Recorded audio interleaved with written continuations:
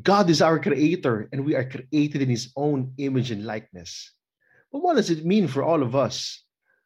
What was God's intention in creating all of us in his image and likeness? Talking about the creation of us humans is not only a discussion about where we all came from, but it's also about where we are all going to after this life here on earth. And our Blessed Mother is inviting all of us to look at her and to be like her. We need to imitate Mary because she is now already united, body and soul, with our Creator. Friends, today I am with Mrs. Joy Katigbak, advocate and speaker of Theology of the Body. I'm Ted Patulan, and this is the Cause of Our Joy podcast.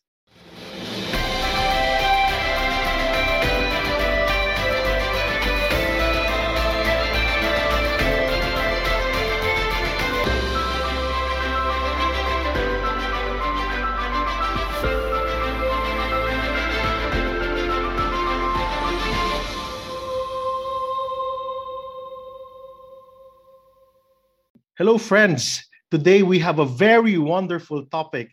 Our guest today is a leader of Couples for Christ Global, which is a Catholic international association of the lay faithful of pontifical rights. This dear sister was very busy moving from one place to another before the pandemic, but now she's still very busy giving online talks, one after the other. And what does she talk about? She speaks and provides workshops on the theology of the body, and the entire family is an advocate of the theology of the body. We are very blessed because she has found time to be with us today. Friends, I'd like all of you to meet Mrs. Joy Katigbak. Hello, Sister Joy. Welcome to Cause of Our Joy podcast.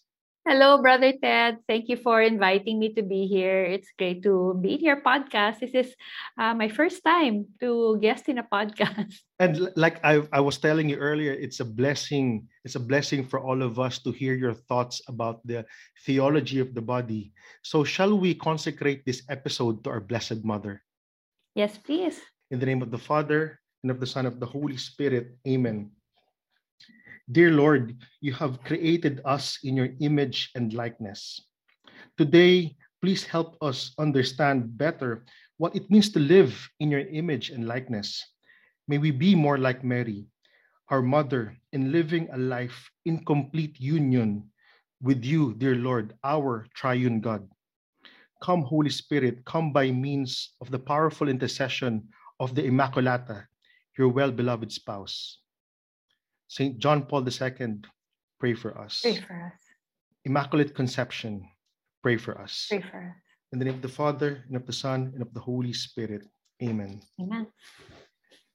Sister Joy, could you please give us a very quick background on what theology of the body is and what you do as an advocate and speaker for theology of the body?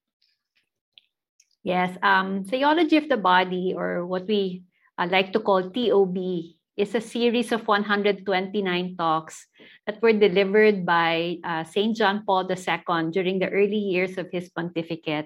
So from 1979 up to 1984, every Wednesday, he would give these teachings as his Wednesday audience. And from the word theology of the body, which, by the way, is a term that John Paul II coined himself, we can see that it's the study of God and how he reveals himself in and through the human body. Or we can say theology of the body really means that the body reveals God. And that might seem a little strange for some people, because usually when we think of the body, we think of it to be on one side, and then all of the things about that are spiritual or about God are all the way on the opposite side, right? But St. John Paul II allows us to see that the body and God are not really separate, because God himself took on a human body just like ours, right? So a lot of people also think that theology of the body is really just about sex, right? It's parang the Catholic teaching about sex, okay? But there's really so much more in the theology of the body other than sex. So it really talks about our humanity. What does it mean to be made as a human person, made in the image and likeness of God? What does marriage have to do with that? Right? What does our destiny have to do with who we are? Okay, so all of these things are tackled in the theology of the body. And the first time that I encountered it, I was really captivated. I was with my husband. We were serving in Singles for Christ. Okay, and we had attended a conference in the United States. And one of the speakers was Christopher West, Wow. who is one of the most well-known speakers on the theology of the body. And when we heard him speak, we were really floored. And I was personally asking myself, where was this teaching when I was growing up? Right? So right at that moment, I really told myself, we need to bring this to other people. It can't remain with me. It's like you uncover a treasure and there's just so much just for yourself, and you really want to be able to share it with other people. So that's where I think the desire to be an advocate started. And from then on, we've really just been studying and finding ways to bring TOB to many audiences, beginning with, of course, our community in Couples for Christ, and then later on getting enough courage to venture out of Couples for Christ and bring it to other people. Why do we need to know about theology of the body as Christians? Well, I think the main thing is that we need to know what it means to be a human person the way that God created us, right? So we all know we're persons, we're human person, but what does that really mean? So what John Paul II does is he unfolds for us what he calls an adequate anthropology. Okay. And adequate here doesn't mean, just sufficient or just enough, but adequate here is a complete and full vision of the human person. So he begins by talking about who man is before original sin came into the picture. He calls this original man. Okay, and we go there because we want to know what was God's original design for the human person before sin came into the picture. And he cites some of the original experiences of Adam and Eve in creation. So he brings us back to Genesis, right? When God created the first man and woman, what was it like? Okay, what were their experiences like? He talks about, for example, what he calls original solitude, which is really Adam's experience of being alone. Alone not because he was the only creature made, but he was different from all other creatures, right? He knew by looking at the other creatures that he was not like them because he alone is an embodied person, right? Only the human person is a unique body and spirit integrated unity. And that's why God says it is not good that the man should be alone, right? So what does he do? He proceeds to create, the animals on the ground and the birds of the air, and he brings them to the man for him to name them. But, as Adam names each of them, he must have realized, they're beautiful creatures, but they're not like me. I mean, I cannot identify or relate with any of them. And so, of course, we know the rest of the story. God puts Adam to sleep, and from his rib, God creates Eve. And when Adam wakes from his sleep and sees Eve, he says, "This at last is bone of my bones and flesh of my flesh," right? So right there, he realizes, this one is a human person just like me. She too is embodied. But he also knows that although they are the same, meaning they're both human persons, he could tell that they were also different. Yes. Right? She was a woman and he was a man. They were embodied differently. And that, of course, is followed in Genesis by Genesis 2:24 saying, "This is why a man leaves his father and mother and clings to his wife, and the two become one flesh." So as if to really tell us that these two are different, they're the same, but also different for the purpose of union, right? That they can give themselves totally to each other in a way that can become fruitful. And John Paul II calls this the spousal meaning of our bodies. That our bodies, made male and female, have a meaning. We're made male and female not just so that we can reproduce, right? But so that we can express that meaning of being made for a love that is total self-giving love that can become fruitful and life-giving. And when Adam and Eve saw each other, remember this was before original sin, right? So they could see each other the way God sees them. And the way God sees them is that they could see each other not just as bodies, but as a whole person. So Adam could see Eve even in her nakedness and know that this was a person made to be loved, not an object to be used, right? So this is what John Paul II calls original nakedness. Yes. So yeah, brought about by that vision of being able to see one another the way God sees them. So that was how beautiful God created us, shown in original man. But of course, we know that the story doesn't end there, right? Original sin comes into the picture. And here John Paul II talks about historical man. So this is the human person when original sin already came. And this of course is our experience also today. So what has happened because of sin? Okay, so we know that when original sin came into the picture, things changed, right? There has been this rupture between the human person and God, between the human person and others, between the human person and nature around us, and also within ourselves between body and spirit, because that's what sin does. Sin separates, and sin also reduces. When Adam and Eve committed original sin, they felt the need to cover themselves, right? Not because their bodies became bad, but because they could no longer see one another with that purity that they used to see each other before sin. So if in the beginning they could see each other the way God sees them, as persons to be loved, now they could only see bodies as objects that can be used for their own personal satisfaction. So when sin came into the picture, lust and shame also entered the picture. And so here we are today, this is our experience. We are persons with concupiscence. We have this attraction towards things that are not good for us. But we also know that God didn't leave us that way, right? Although we are fallen, we are also redeemed. And because we are redeemed, we know that we have been given this power from the Holy Spirit in our innermost being that allows us to be able to still do as God wills and overcome sin.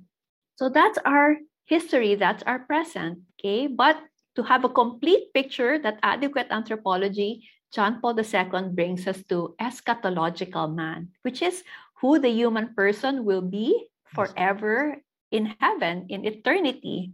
Okay? And here he tells us that heaven is really a bodily reality, that in heaven, our bodies and souls will be united together forever, and that we are meant for this eternal divinizing union with the glorified body of Christ, right? That we will experience God's divine nature permeating and penetrating our human nature. So it's like the marriage of really humanity and God, Christ the bridegroom and the church as his bride. So this is the complete picture that he gives us of the human person. And from there, okay, he talks about the sacramentality of marriage, talks about the language of the body, and then only then does he begin to talk about questions on sexual morality. So we can see that John Paul II is really unfolding for us first who the human person is, who are we, what is our purpose, what is our destiny, and only then can we begin to talk about how we should act. Because when we know who we are, then we will understand why some things are good for us and why some things are not good for us. So in a nutshell, that's what the theology of the body tells us about who we are as human persons. Sister Joy, I like what you said about adequate anthropology, because we always need to recognize that Jesus is divine and human, and God entered history. And in the Old Testament, our ancestors were hearing his voice. So partly, in a way, God was already part of history. But in the New Testament, God became fully flesh. In that way, we need to understand, we need to give Jesus Christ, we need to give God the sufficient humanity, because he was part of history and he was like you and me. And the second thing that I was able to pick up from what you said is we are meant to be united with Christ, our triune God, because we always need to recognize that the Holy Trinity is a family. So Adam was never meant to be on his own. Adam was meant to be with somebody, to start a family. And the purpose of our creation is for Adam and Eve before sin. They were perfect creation. And they were told by God to be fruitful and multiply, because God wanted perfect creation, perfect offspring to populate the earth, so he can populate the earth with perfect human beings who are all worshiping him. And that's what we call the universal church. And in our present day, we call it the Catholic Church. Now, Sister Joy, people would be, I do recognize the fact that theology of the body is an entire course, okay? And today would only be an overview. And as I said with you earlier, that we are barely scratching the surface of theology of the body. Now, people would be wondering, what is theology of the body doing in a Marian podcast? So, Sister Joy, what is the relationship of TOB with Mary? Brother Ted, even if John Paul II really doesn't talk about Mary in those 129 audiences, really we can see in Mary how she reveals to us what it means to be a human person, as told to us or explained to us in the theology of the body. Mary helps us to see our origin, and she also helps us to see our destiny. She helps us to see our purpose and also our calling. So we see God's plan for us in Mary, and she shows us how we can live it out by imitating her example. In other words, she embodies for us how God designed us to be. Okay, and how our response and posture should be before God, how it should be. Okay, I'd like to share with you something that I learned from a talk given by also another well-known theology of the body speaker. Her name is Katrina Zeno, and I have been blessed to really learn a lot from her and be guided by her in my speaking. She has become a dear friend to me. I listened to one of her talks on video, and this was a talk on Mary and the theology of the body, and she mentions 4 gifts that Mary has, okay, that reveals to us what Mary has to do with the theology of the body. And I'd like to share those 4 gifts that she shares with some of my own personal reflections. I've been really thinking about these 4 gifts to prepare for this podcast of yours, and God was just generous enough to speak in prayer.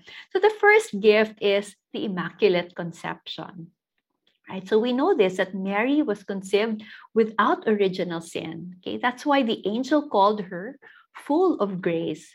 Okay, now what does the Immaculate Conception tell us, right? It shows us that in Mary, God shows us what life was like before original sin came into the picture. What we were talking about earlier about original man. This is Mary, right? She had no original sin when she was conceived, and she committed no sin, her entire life. So she becomes a picture now for us of original man.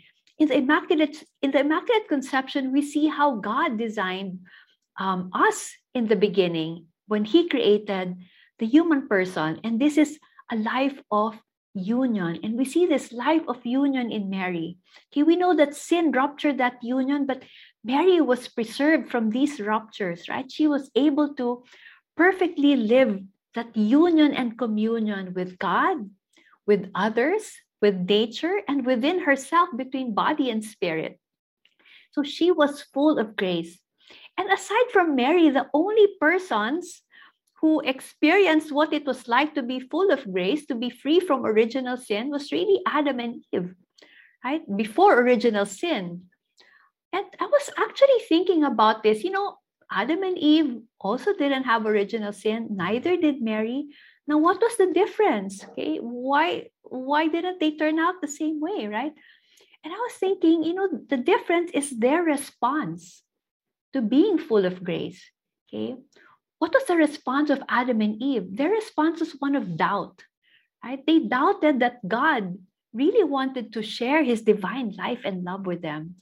They felt that it was something that they had to grab from him when he was actually going to give it to them as a gift, right? That doubting of the fatherhood of God. But we see the total opposite in Mary. Instead of doubt, Mary's response was one of trust, right? It was one of openness, of giving herself fully to receive that divine life and love that God was surely going to give her. Her response was her fiat, right? Be it done unto me according to your word. So through Mary, we can also see what grace can do for us, right? When we receive this grace that God really wants to pour down upon us, it allows us to experience that union and communion with Him. And it enables us to also give our own fiat to the Lord. And I realized that, yeah, we know Mary was really chosen. She was set apart from all of creation to be the mother of God. But it reminded me, when I was praying this morning, it reminded me, hey, I'm also chosen, right? I'm not chosen to be the mother of God, but I'm chosen also for a specific purpose. I have a specific calling, each one of us. Each one of us is invited to give our own fiat to the Lord. And how grateful we are that we have Mary, who becomes our model and our example of how it is to really trust and open ourselves to fully receive what God desires to give us. I just want to highlight 2 points about what you said about Mary being the Immaculate Conception. Okay, since we've been talking about history as well and anthropology, first we always need to realize that humanity has a trend.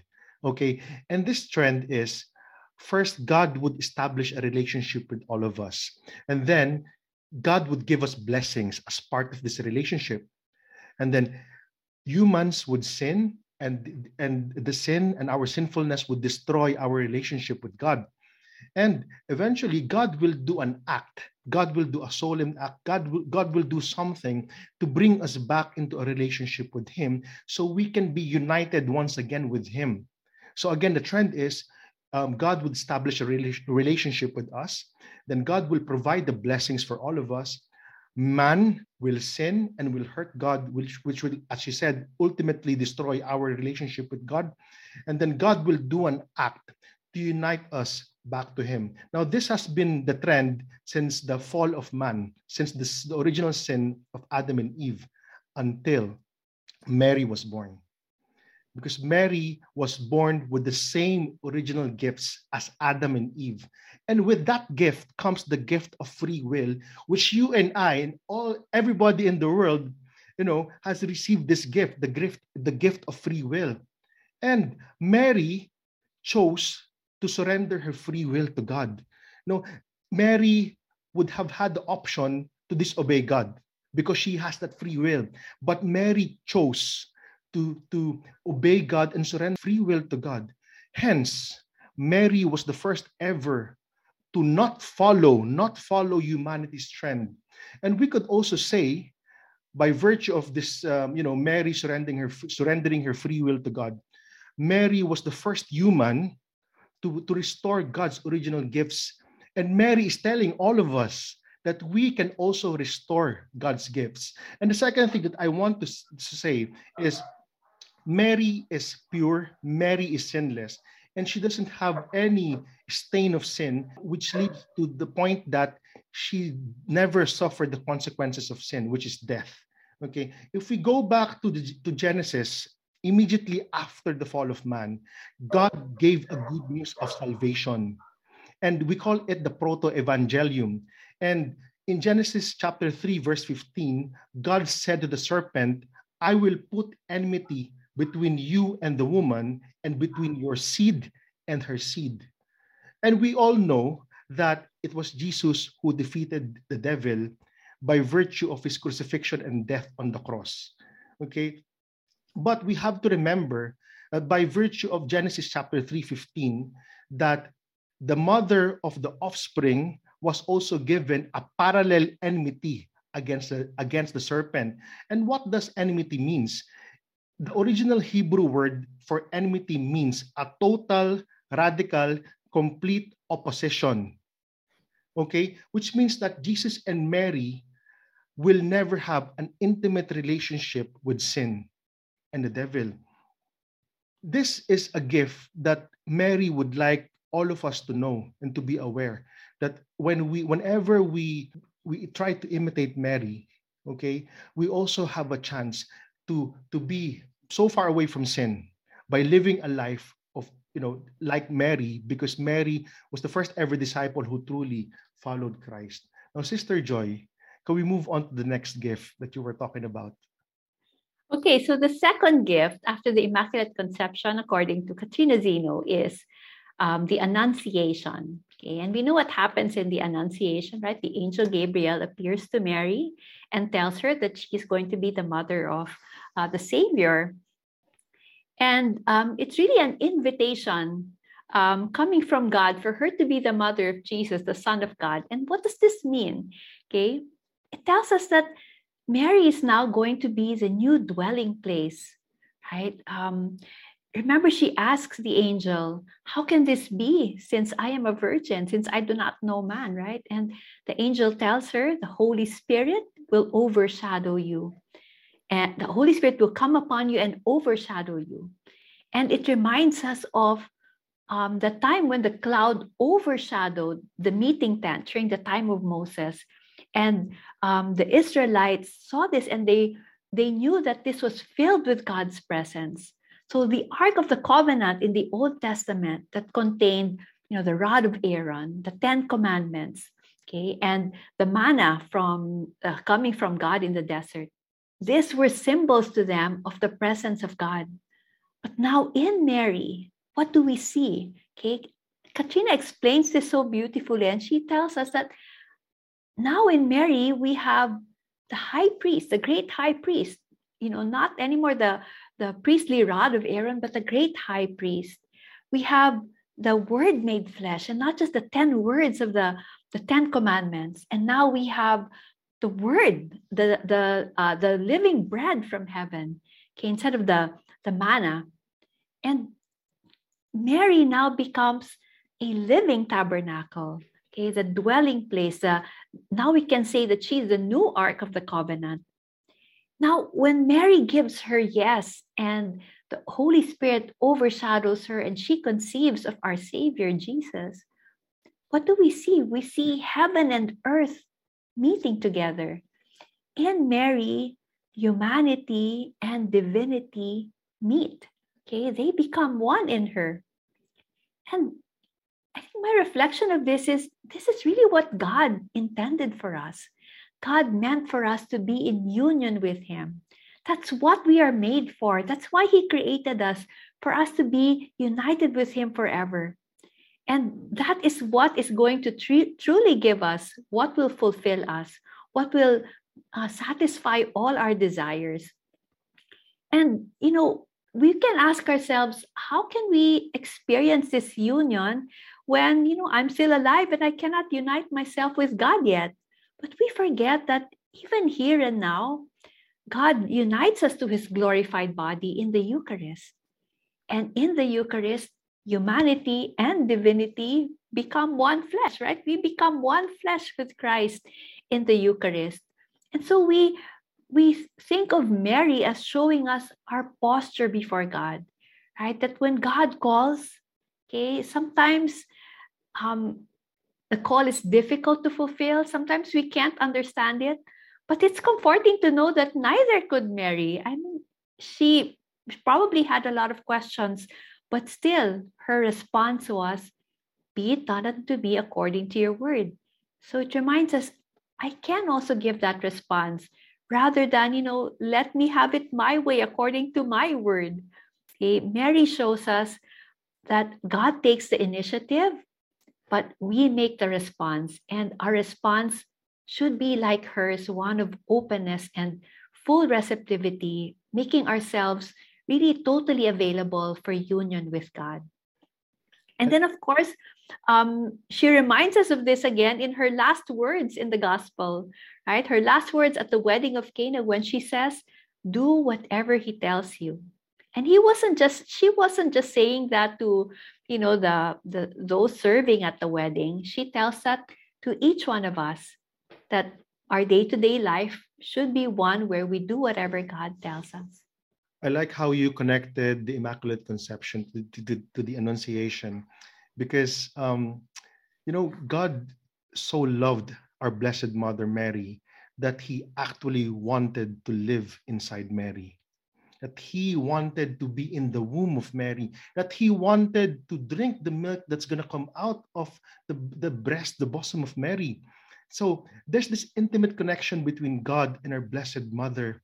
And another thing that I want to say is we have learned from the Bible that God changed the names of some of his servants. Okay. To give a few examples, of course, we have Abram, who eventually became Abraham, and we have his wife Sarai, who became Sarah. We have Jacob, who eventually became Israel. In the New Testament, we have Simon, who became known as Peter, and of course, Saul, who became known as Paul. Well, in this story that you just said about the Annunciation, notice that God did not address Mary by her name. Whenever we pray the Hail Mary, we always say, Hail Mary, full of grace. But in the Bible, the greeting of the angel was Hail, full of grace. There was no mention of the name of Mary. So God also changed the name of Mary by addressing her as Hail, full of grace. Wow. It's really amazing. Now, Sister Joy, can we move on to the next gift? Yeah, well, thanks for sharing that. That's really beautiful. So the third gift is the visitation, okay, and followed by Pentecost. And what do we see in the visitation? We see Mary's first impulse, upon conceiving of Jesus and after knowing that her cousin Elizabeth was also with child, her first impulse is to go out, right, and to bring the body of Christ to Elizabeth. And of course, even the child in Elizabeth's womb recognizes the presence of God in their midst. And we know that the baby in her womb leaped for joy. Pope Benedict refers to the visitation as the first Eucharistic procession, okay, where John the Baptist is actually the first Eucharistic adorer. So we can imagine Mary as the monstrance, right, bearing the body of Christ. And here she is, processing to where Elizabeth is, and Elizabeth receiving the presence of God, and John the Baptist adoring the presence of God by leaping in Elizabeth's womb. So Mary is the first tabernacle in which John Paul II says, in which the Son of God, still invisible to our human gaze, allowed himself to be adored by Elizabeth, radiating his light, as it were, through the eyes and the voice of Mary. Okay, sometimes, we become so familiar with the story that we don't anymore realize how magnificent it is, that here actually is a human person, just like you and me, okay, except she's preserved from sin. And in her is no less than God himself in the form of a baby. So we too, just like Mary, we need to first receive Jesus so that we too can bear him to the world, so that we can bring him to others. Okay, just as Mary did in the visitation. And Pope Benedict continues and he says, yes, to receive Jesus and take him to others is really the true joy of the Christian.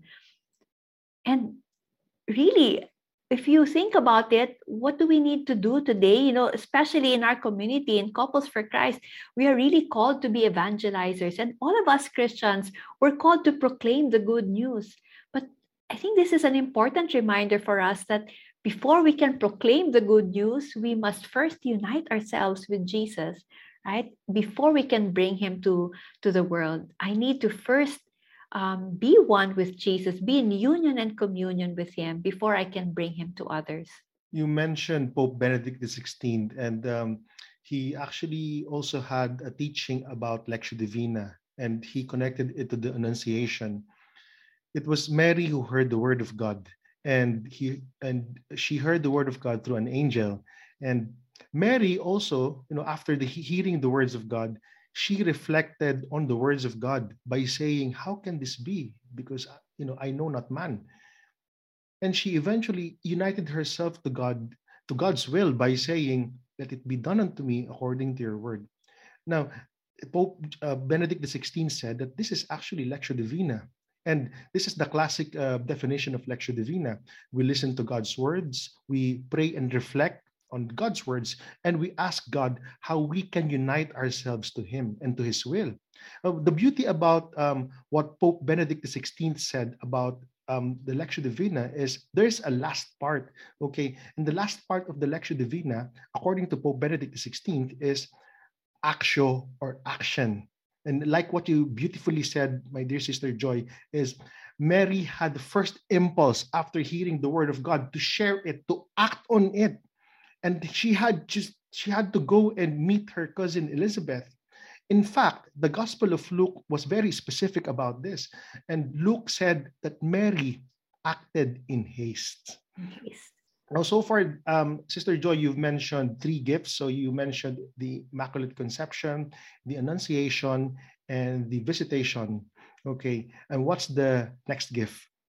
Okay, so the 4th gift is the Assumption. Okay, so if Mary in the Immaculate Conception shows us life in the beginning, life before original sin, she also shows us our life in the end, in eternity, through the Assumption. Okay, and an important truth that we see in Mary is what our church teaches us about the resurrection of the body.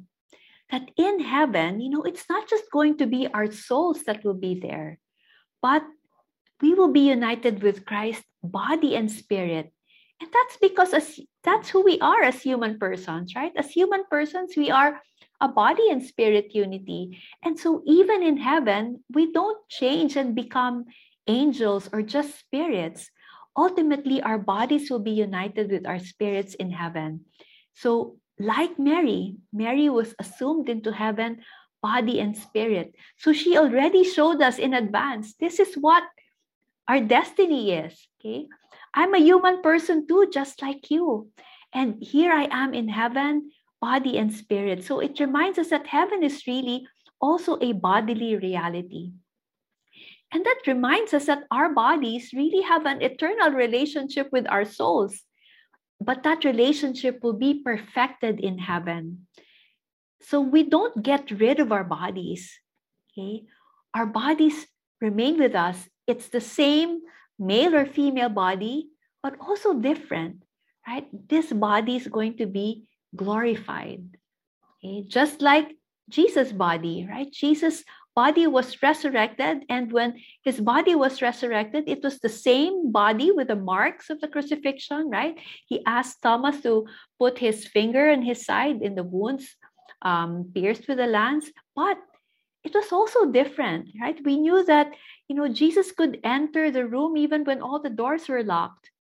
And, he couldn't be easily recognized by some of his disciples. That means there was also something different about him. So the same is true for us. Our bodies will be with us forever in heaven, right? When in Jesus' second coming, our bodies will be reunited with our souls, and we will experience that divinizing union with him, body and spirit. So for us today, this means that since our bodies are an integral part of who we are, then the way that we use our bodies is to be a gift to others, because that's what our bodies show. Our bodies show that we are made to be a gift and to receive the gift of others. And the body is the only way that we can be a gift to others. We can't just think loving thoughts about a person and expect this person to feel loved. We need to express this love through our bodies. So even so in heaven, the way that we will express our love to Christ and to one another is through the body, because we are human persons and we are embodied persons.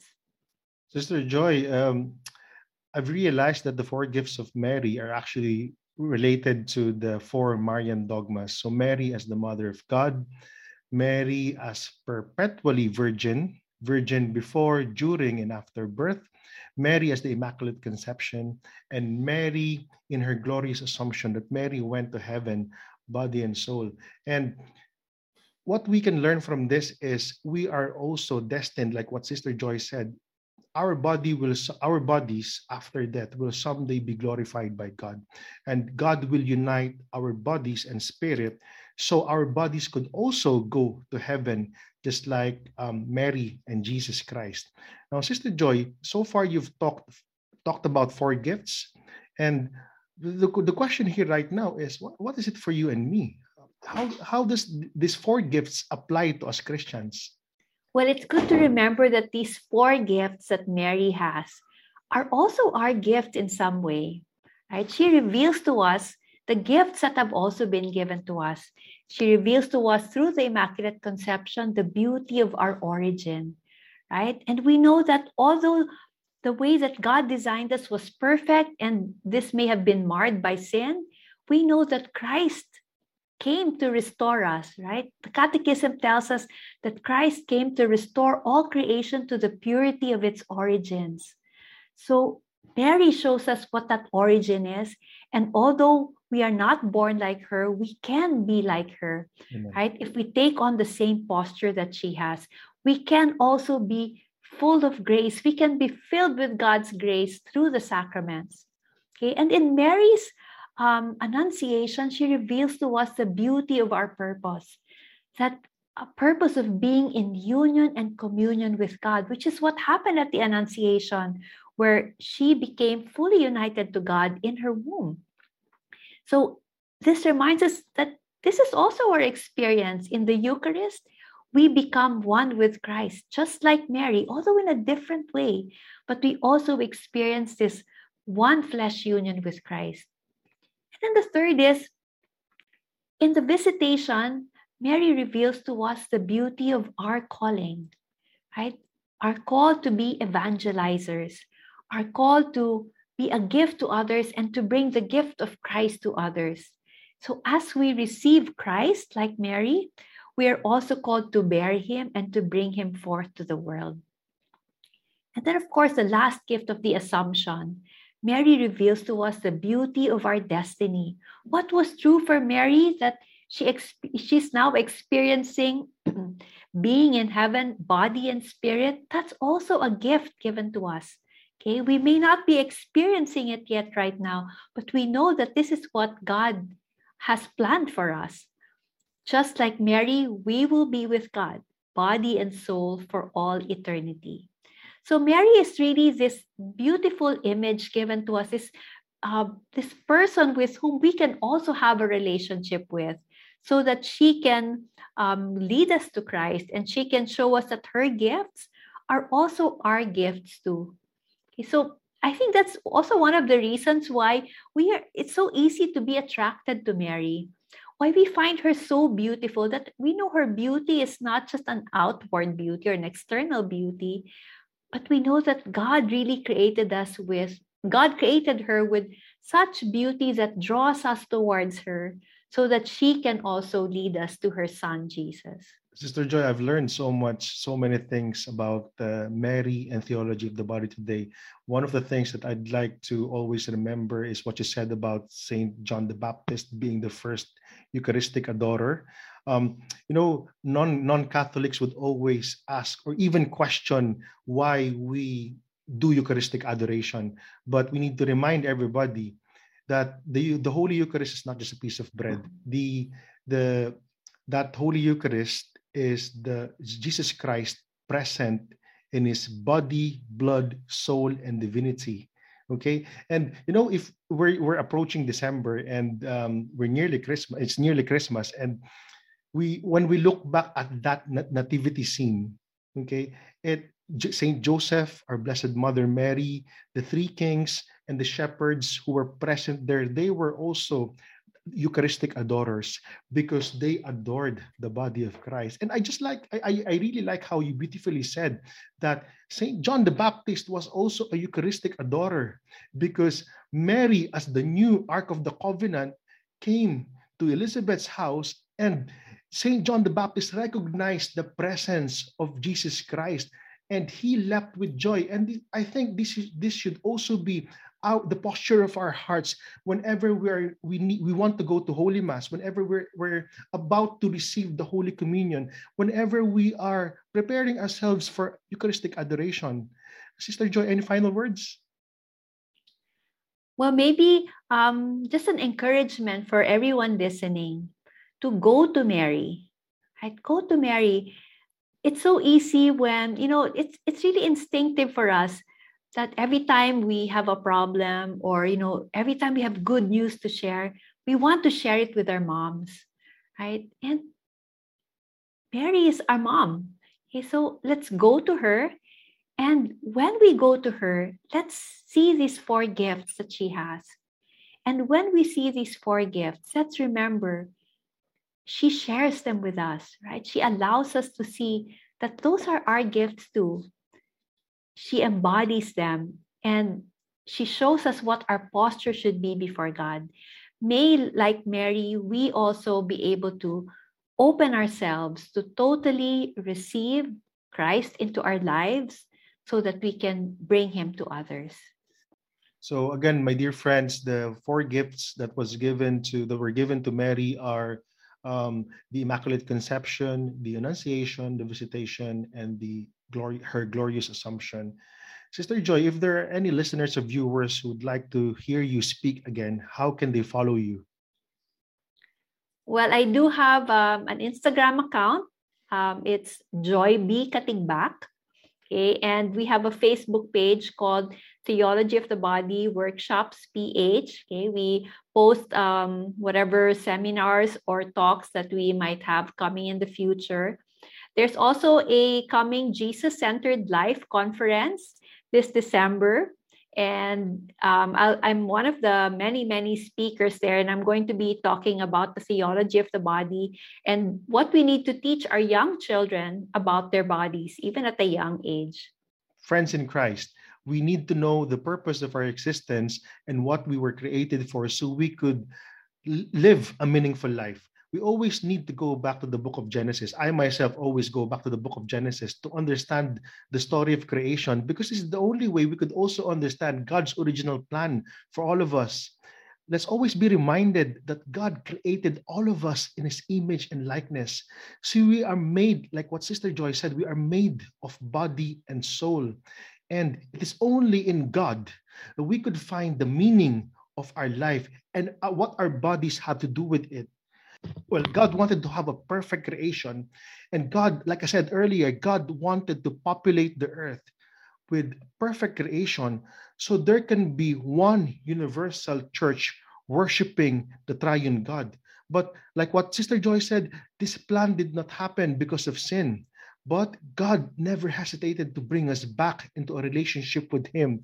And because God knows that when our relationship with him is restored and healed, God will also restore the gifts that he has given to all of us.